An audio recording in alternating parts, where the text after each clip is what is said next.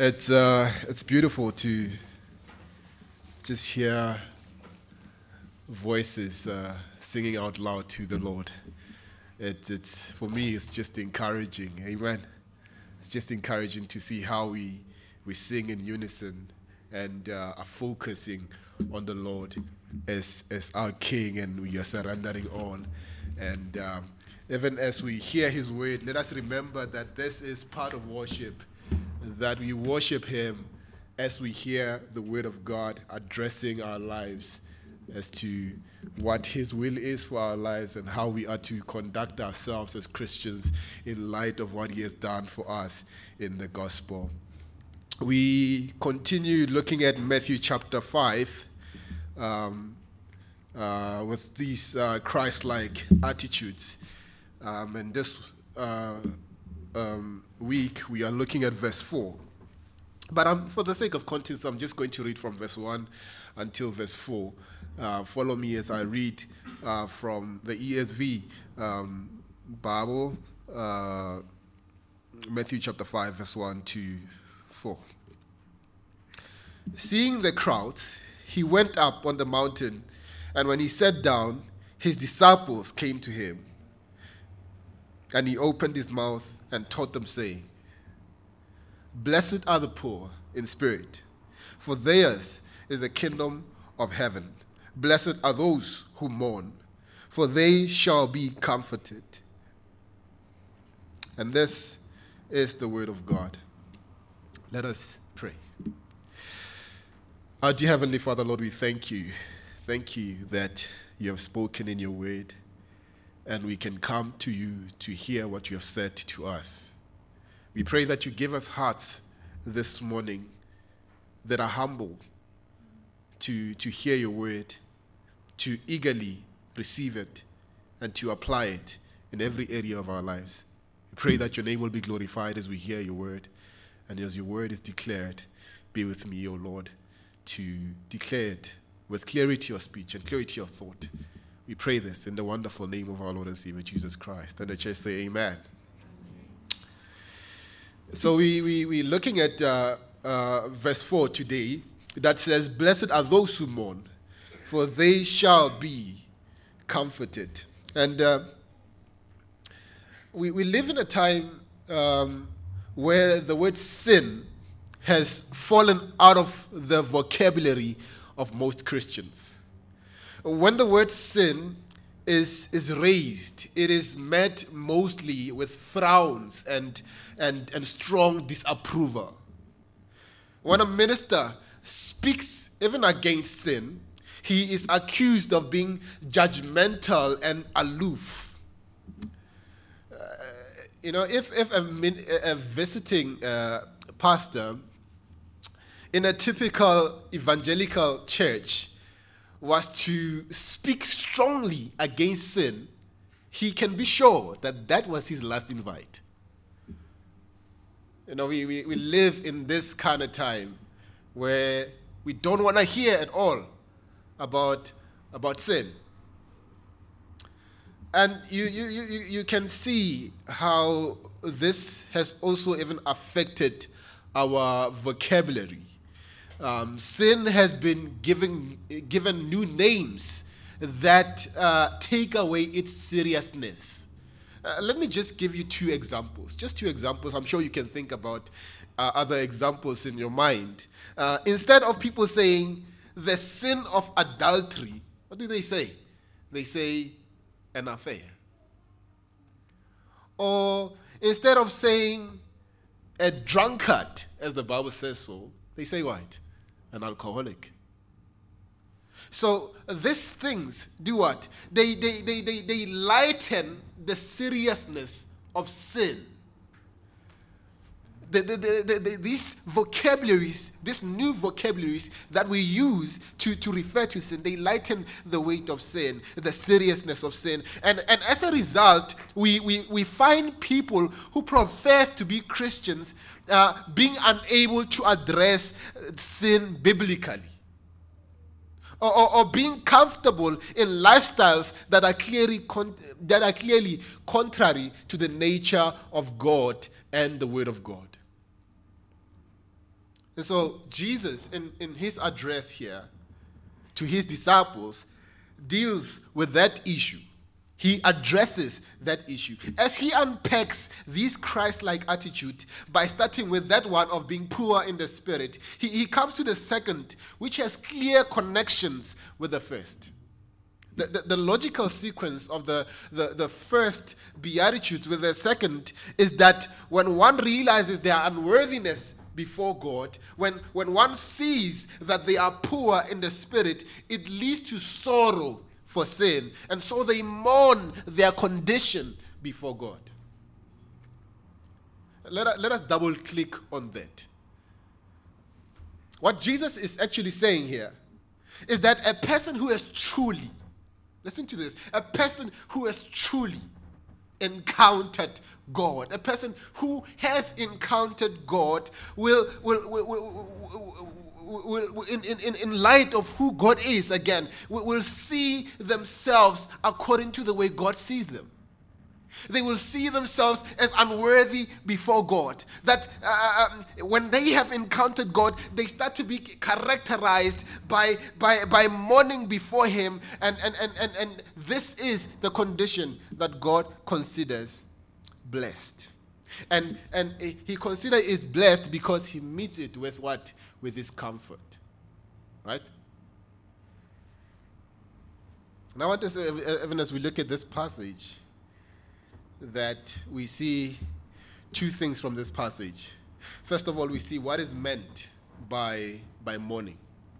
And secondly, we see the promise to those who mourn. Let us look at the first point, the first thing. What is meant by mourning? See, the New Testament has 9 Greek words that describe mourning or sorrow. And out of all these Greek words, the one that is used here is the strongest and the most intense word for mourning. And this is how John MacArthur explains it. He says this.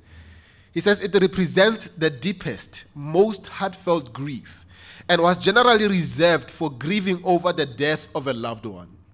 It is used in the Septuagint. The Septuagint is the Greek Old Testament, the translation of the Old Testament. It was used in the Septuagint for Jacob's grief when he thought his son Joseph was killed by a wild animal in Genesis 37. It is used of the disciples mourning for Jesus before they knew he was raised from the dead in Mark chapter 16. And it is used of the mourning of world business leaders over the death of its commerce because of the destruction of the world system during the tribulation in Revelation 18. It should be noted as we listen to this that this mourning or sorrow is not one that is concerned with the externals, right? It is not concerned with the externals. Inasmuch as the first beatitude is concerned with being poor in the spirit and not being poor in the wallet, this mourning is also concerned with the condition of the heart. It is the condition of the heart that is the concern. It is concerned about one who has encountered God and has come to an awareness of God's holiness and majesty, and with that responds just as Isaiah did when he saw the Lord high and lifted up on his throne. The Bible tells us about that scene in Isaiah chapter 6, where Isaiah sees the Lord in the temple. He sees the Lord high and lifted up on a throne. He sees even the seraphim above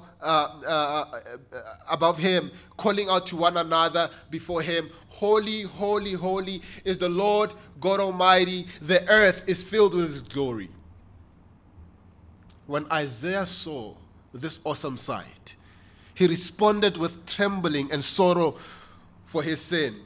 In Isaiah chapter 6, verse 5, he said, "Woe is me, for I am lost. For I am a man of unclean lips, living among a people of unclean lips. For my eyes have seen the King, the Lord of hosts." You see, his encounter of God was an encounter of his own condition. And he could not help but cry out and mourn in the sight of God. When you see God, when you encounter God, you encounter who you truly are, your true condition. Now the question that we must ask is, how is this kind of mourning displayed in our lives? How is it displayed in each and every one of us? And I want to highlight 4 areas in which we can see it displayed. First, it is displayed in mourning over sin. Mourning over sin.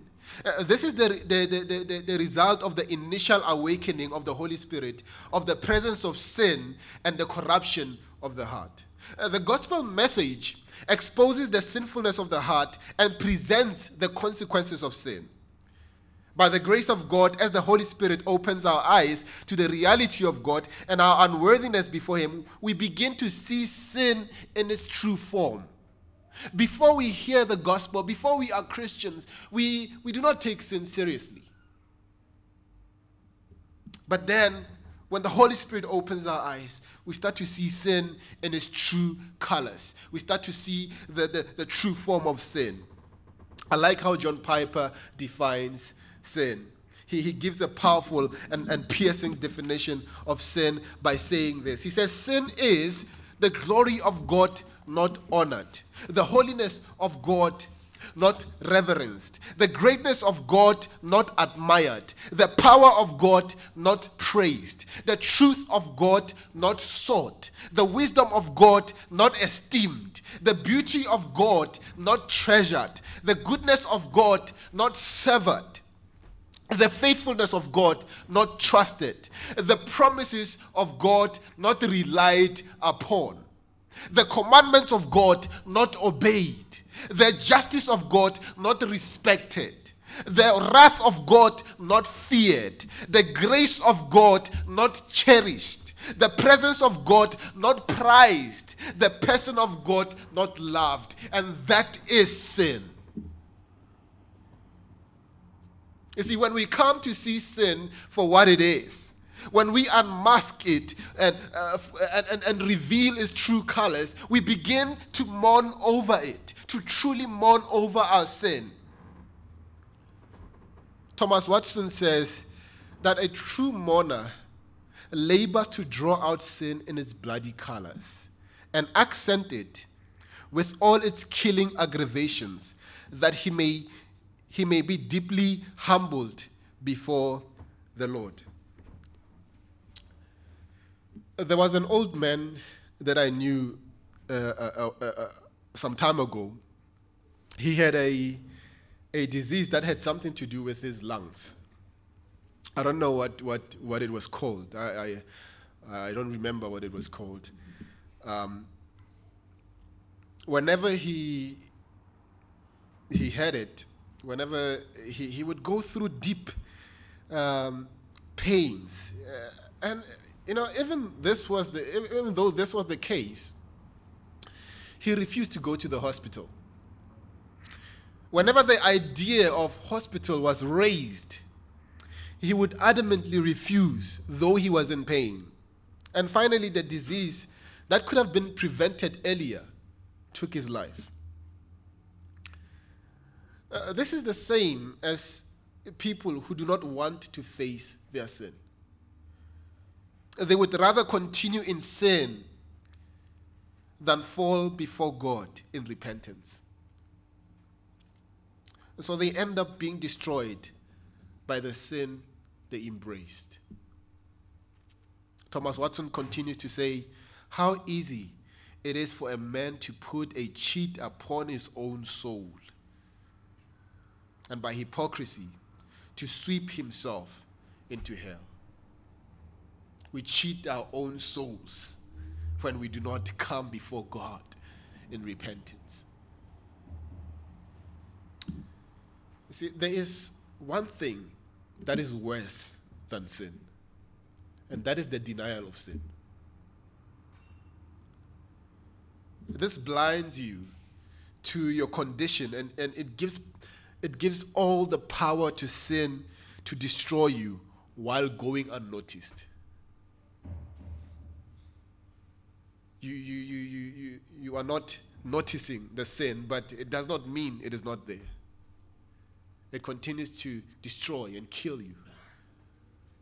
I remember a while ago, I think it was 2013, I saw a video on YouTube of a man. He was in his last stages of cancer, and I think he was taught this heresy of positive confession, and he's being interviewed live on television. And this guy is talking to him, and he's talking to him about his cancer. And this man is denying that he has cancer. He's denying. Clearly, there are signs that this man is being eaten alive by this cancer, but he is denying it. He continues to deny it when even people are talking to him about it. And you know what happened? You can watch it on YouTube. He died live on television. Right there and then, he died. Not wanting to face the fact that he was sick with cancer. Same with people who are in denial of sin. Jesus says it is those who are mourning who are blessed, who mourn about their sin. And not only that, but the second area in which this mourning is displayed is mourning over remaining sin. Right? The first is mourning over sin. Now, the second is mourning over remaining sin. When one becomes a Christian, in that moment, the Bible tells us they are justified. They are made right with God by faith in Christ. It means that we are freed from the bondage of sin. We are no longer under the control of sin. The Bible calls us the redeemed of God. We are those who are redeemed and reconciled to God. We are now children of God. But even though that is the case, the Bible tells us that there is still remaining sin. After being justified in the sight of God, as Christians, we go through the process of sanctification, where we are daily being made pure, daily being transformed from one level of glory to another. And it is in this process that we become aware of the sin that remains. The more you grow in your knowledge of God, the more you draw near to Him, is the more you see yourself the way you are. Is the more you become aware of the sin that remains. You see, we do not see ourselves, as we said last week, in comparison to other people. We should see ourselves in comparison to the greatness and the beauty and the holiness of God. Then we will see ourselves. It should be noted in Isaiah chapter 6 that when Isaiah saw the Lord, when he cried out, "Woe is me, for I am undone, I am a man of unclean lips," it should be noted that he was a prophet. And humanly speaking, he was a holy man. He was not like any other man. It was required that Isaiah be a holy man. He could not enter the temple if he was not a holy man. But he cries when he sees the Lord high and lifted up, and he says, "I'm a man of unclean lips. I'm a sinner before God." He sees himself for what he is, and he mourns his situation. He is in sorrow. He sees his heart. And so we too must examine our hearts daily. We must be aware of the evil principles that are within. Martin Lloyd-Jones offers some wisdom here by saying this is what you must ask yourself as you take time for self-examination. He says this: you should ask yourself this: what is it in me that makes me behave like that? Why should I be irritable? Why should I be bad-tempered? Why am I not able to control myself? Why do I harbor that unkind, jealous, and envious thought? What is it in me? And when he discovers this war in his members, and he hates it and mourns because of it, it is quite inevitable Now, this is not imagination. It is actual experience and true fact. It is a very thorough going test. If I object to this kind of teaching, it just means that I do not mourn, and therefore I am not one of the people who our Lord says are blessed. Close quote.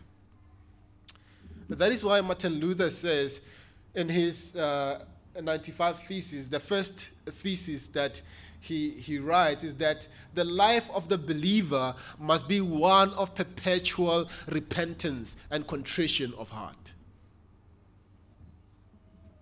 We do not repent once and that's it. But we repent daily in the sight of God. Think about the Apostle Paul for a minute. I think, and this is my opinion, you can argue with me, I think Paul was the greatest Christian to ever live. Think about it. He was a man who wrote 13 letters in the New Testament. He preached the gospel to kings and to slaves, to Jews and to Gentiles. He preached both in prison and in palaces. But we find him in Romans chapter 7 on his knees, drenched in tears, lamenting the sin that remains in him. Many people say that Paul in Romans chapter 7 is not speaking about his present condition, but his condition before he was a Christian. But that is not a faithful interpretation of Scripture. That is not looking at Scripture faithfully. If you pay attention to the grammar of Romans chapter 7, you can see that Paul is speaking in the present tense. He's speaking about his condition in the present tense. He's not speaking about it as something that is past. He's speaking about something that is present, that is happening at that moment. Look at verse 15 of chapter 7, Romans. It says, "For I do not understand my own actions. I do not do what I want. I do the very thing I hate." In verse 18 and verse 19 he says, For I know that nothing good dwells in me, that is in my flesh. For I have the desire to do what is right, but not the ability to do it. Not the ability to carry it out. For I do not do the good I want, but the evil I do not want is what I keep doing. Paul laments the sinfulness of his heart. I want you to notice that when Paul wrote this letter, when Paul wrote these words, he was at the height of his ministry. But we do not find him patting himself in the back and saying, "Well done," you and congratulating himself as a spiritual giant. We do not find him like that. Rather, we find him on his knees, weeping in the sight of God.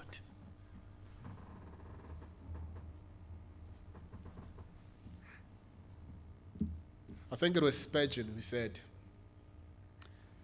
"The more you grow in sanctification, is the more you realize how much of a sinner you are."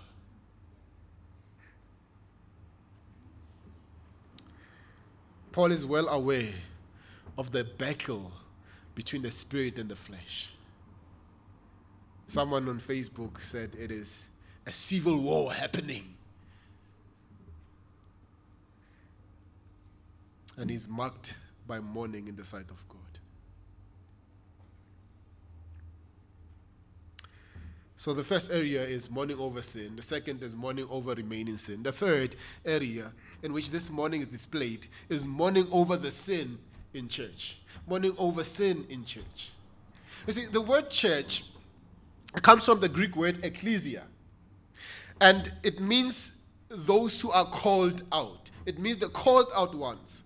And although this word in first century Palestine was also used for other gatherings, of people who come together, it was also called ecclesia. But in referring to church, it came to mean those who are called out of darkness into God's marvelous light.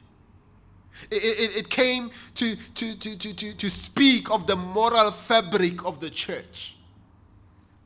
That the church was called to reflect her husband.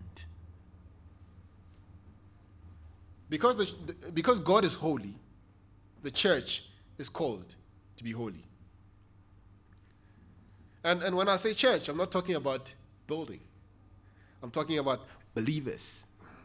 I'm talking about each and every one of us. This is our calling in the sight of God, to be holy. When you take a look at the New Testament letters, you take your time to peruse through all the letters you that were written to the various churches, you see that most of the letters refer to believers as what? Saints. Right? It refers to believers as saints. You see, saint is not a Roman Catholic word.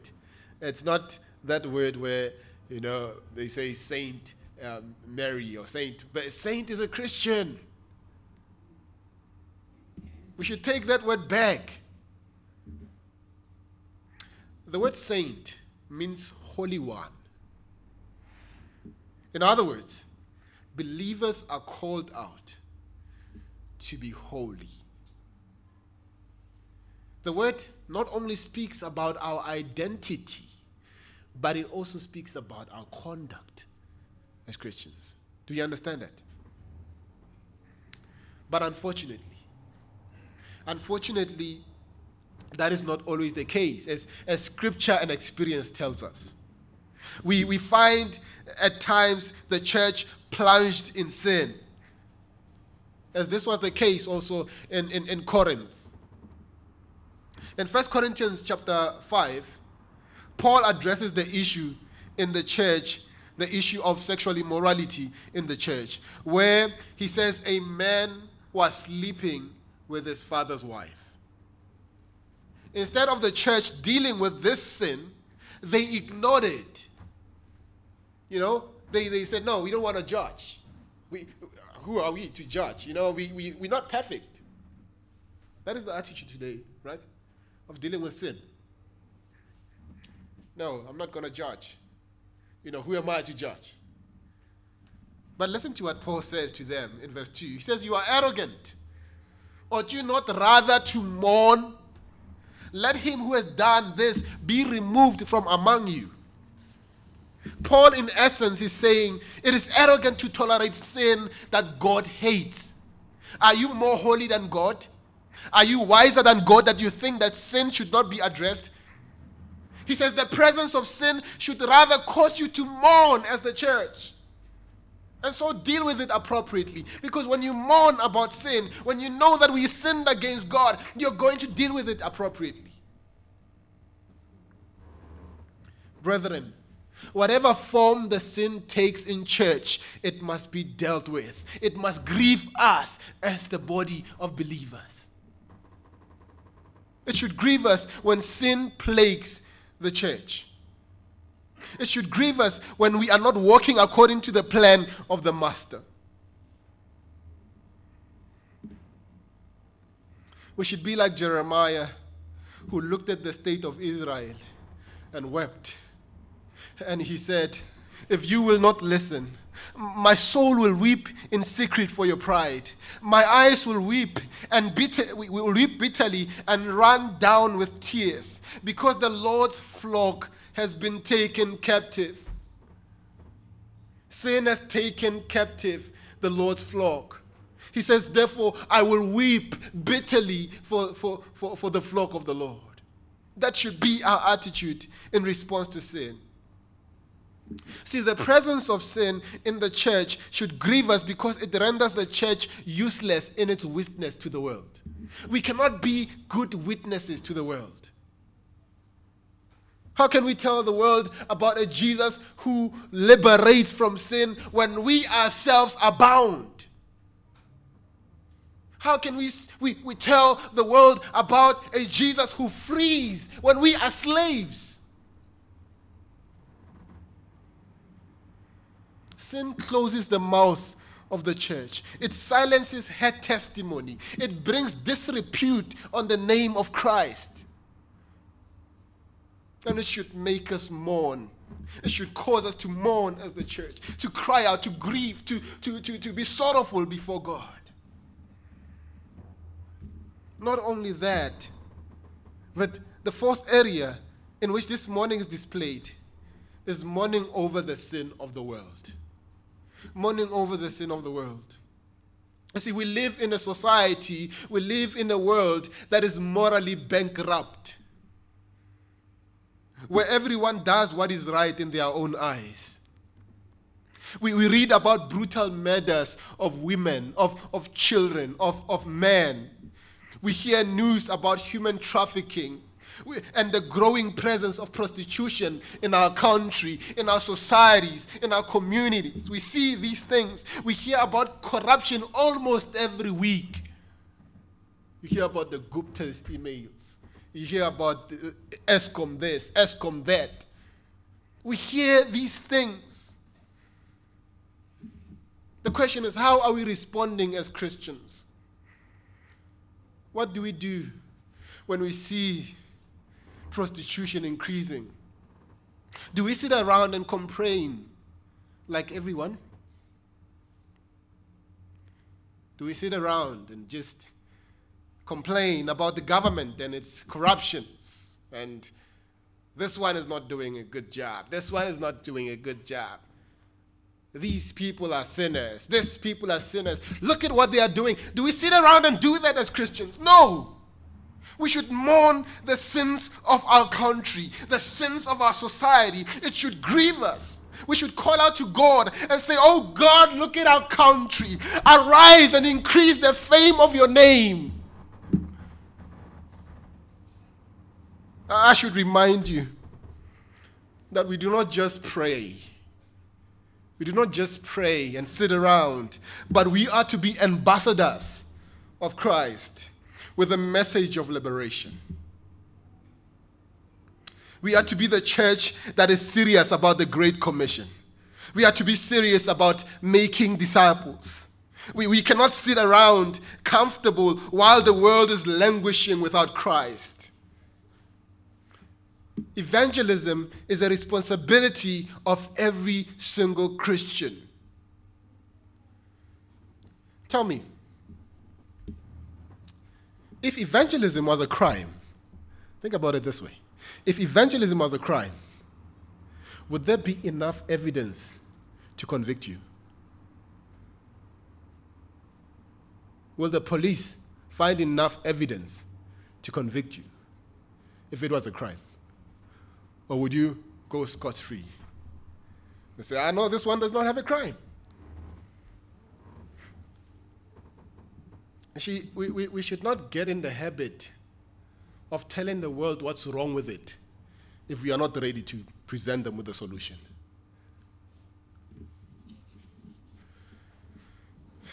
When Nehemiah heard the report about the state of his nation, he wept and mourned for days and continued in fasting and prayer before the God of heaven. And it's about time that we weep for our country. We weep for the world we live in. So we mourn over sin. We mourn over remaining sin. We mourn over the sin that plagues the church and over the sin of the world. And to these ones who mourn, Jesus makes a promise. And takes us to our second point and last point. I'm just going to be brief here. The promise to those who mourn. The promise to those who mourn. You see, Jesus says, blessed are those who mourn, for they shall be comforted. Those who mourn shall be comforted. That is why they are blessed. The blessing is being comforted. This comfort is displayed in various ways, and let me just highlight two. In the gospel promise to those who call on the name of the Lord. In the gospel promise to those who call on the name of the Lord. You see, those who hear the gospel and are pierced in their hearts and see the condition of their hearts and mourn for the mercy of God are promised in Romans chapter 10, verse 13, saying, everyone who calls on the name of the Lord will be saved. And Jesus again in John chapter 6, verse 37, he makes a promise saying, whoever comes to me, I will never cast out. The comfort of the gospel is the forgiveness of sins. David knew this comfort very well. After sinning against God and repenting of his sin, he experienced the joy of God's forgiveness. And he sings joyfully in Psalm 32, verse 1 to 2. Blessed is the one whose transgression is forgiven, whose sin is covered. Blessed is the man against whom the Lord counts no iniquity, and in whose spirit there is no deceit. That very same word, when you look at it from the Septuagint, the translation of the Greek translation of the Old Testament, is the very same word, Makarios, the Greek word Makarios. The one who is happy, the one who is overjoyed. There is joy in the forgiveness that God bestows on those who mourn.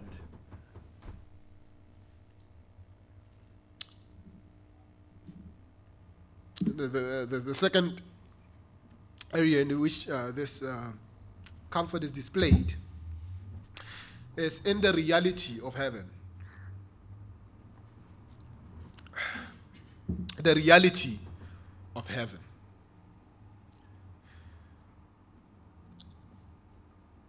It is true that Jesus Christ is coming back, and he will wipe every tear from every eye. Jesus Christ will come to bring justice to those who persecuted his church. We can find comfort in the fact that Jesus Christ will come to fetch his church. The reality of heaven, being with the Lord forever. There's nothing greater than that.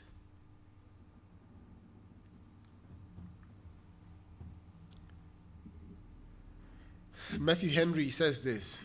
He says, the happiness of heaven consists in being perfectly and eternally comforted, and in the wiping away of all tears from their eyes.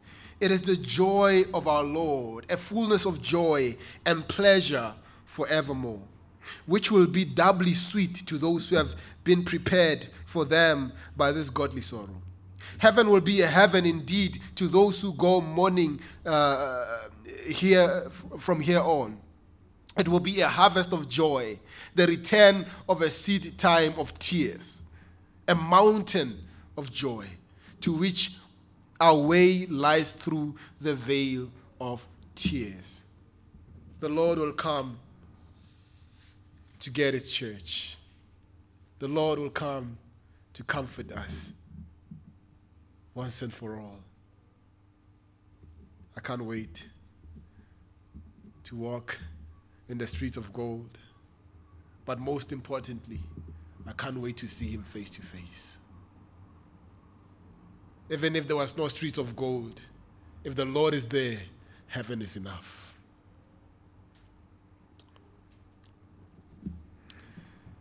I want us to remember, even as we close, that this promise of comfort is made to those who truly mourn. Jesus said, they, and they only, shall be comforted. You cannot find comfort if you keep holding on to sin, if you keep embracing your sin. Proverbs chapter 28 verse 13 says, whoever conceals, whoever hides, whoever covers his transgressions will not prosper. But he who confesses and forsakes them all will obtain mercy. See, it is important that we pray for hearts that are sensitive to sin. Hearts that are not comfortable when we sin. Hearts that run quickly, without hesitation, to God for mercy. And hearts that respond to his word with humility. Amen. Our dear Heavenly Father, gracious God and Savior, thank you for the promise in your word of comfort. That when we come to you, Lord, mourning, you do not look away, but you meet us at the point of need with your comfort. I pray, oh God, that this word will pierce our hearts, that this word will continue, oh God, to remind us of your promises, of your faithfulness, of what you are able to do in our lives. Continue, oh God, to work in each and every one of us and bring us to yourself. Continue to glorify your name in our lives, according to your grace and according to your mercies. In the precious name of Jesus we pray. Amen.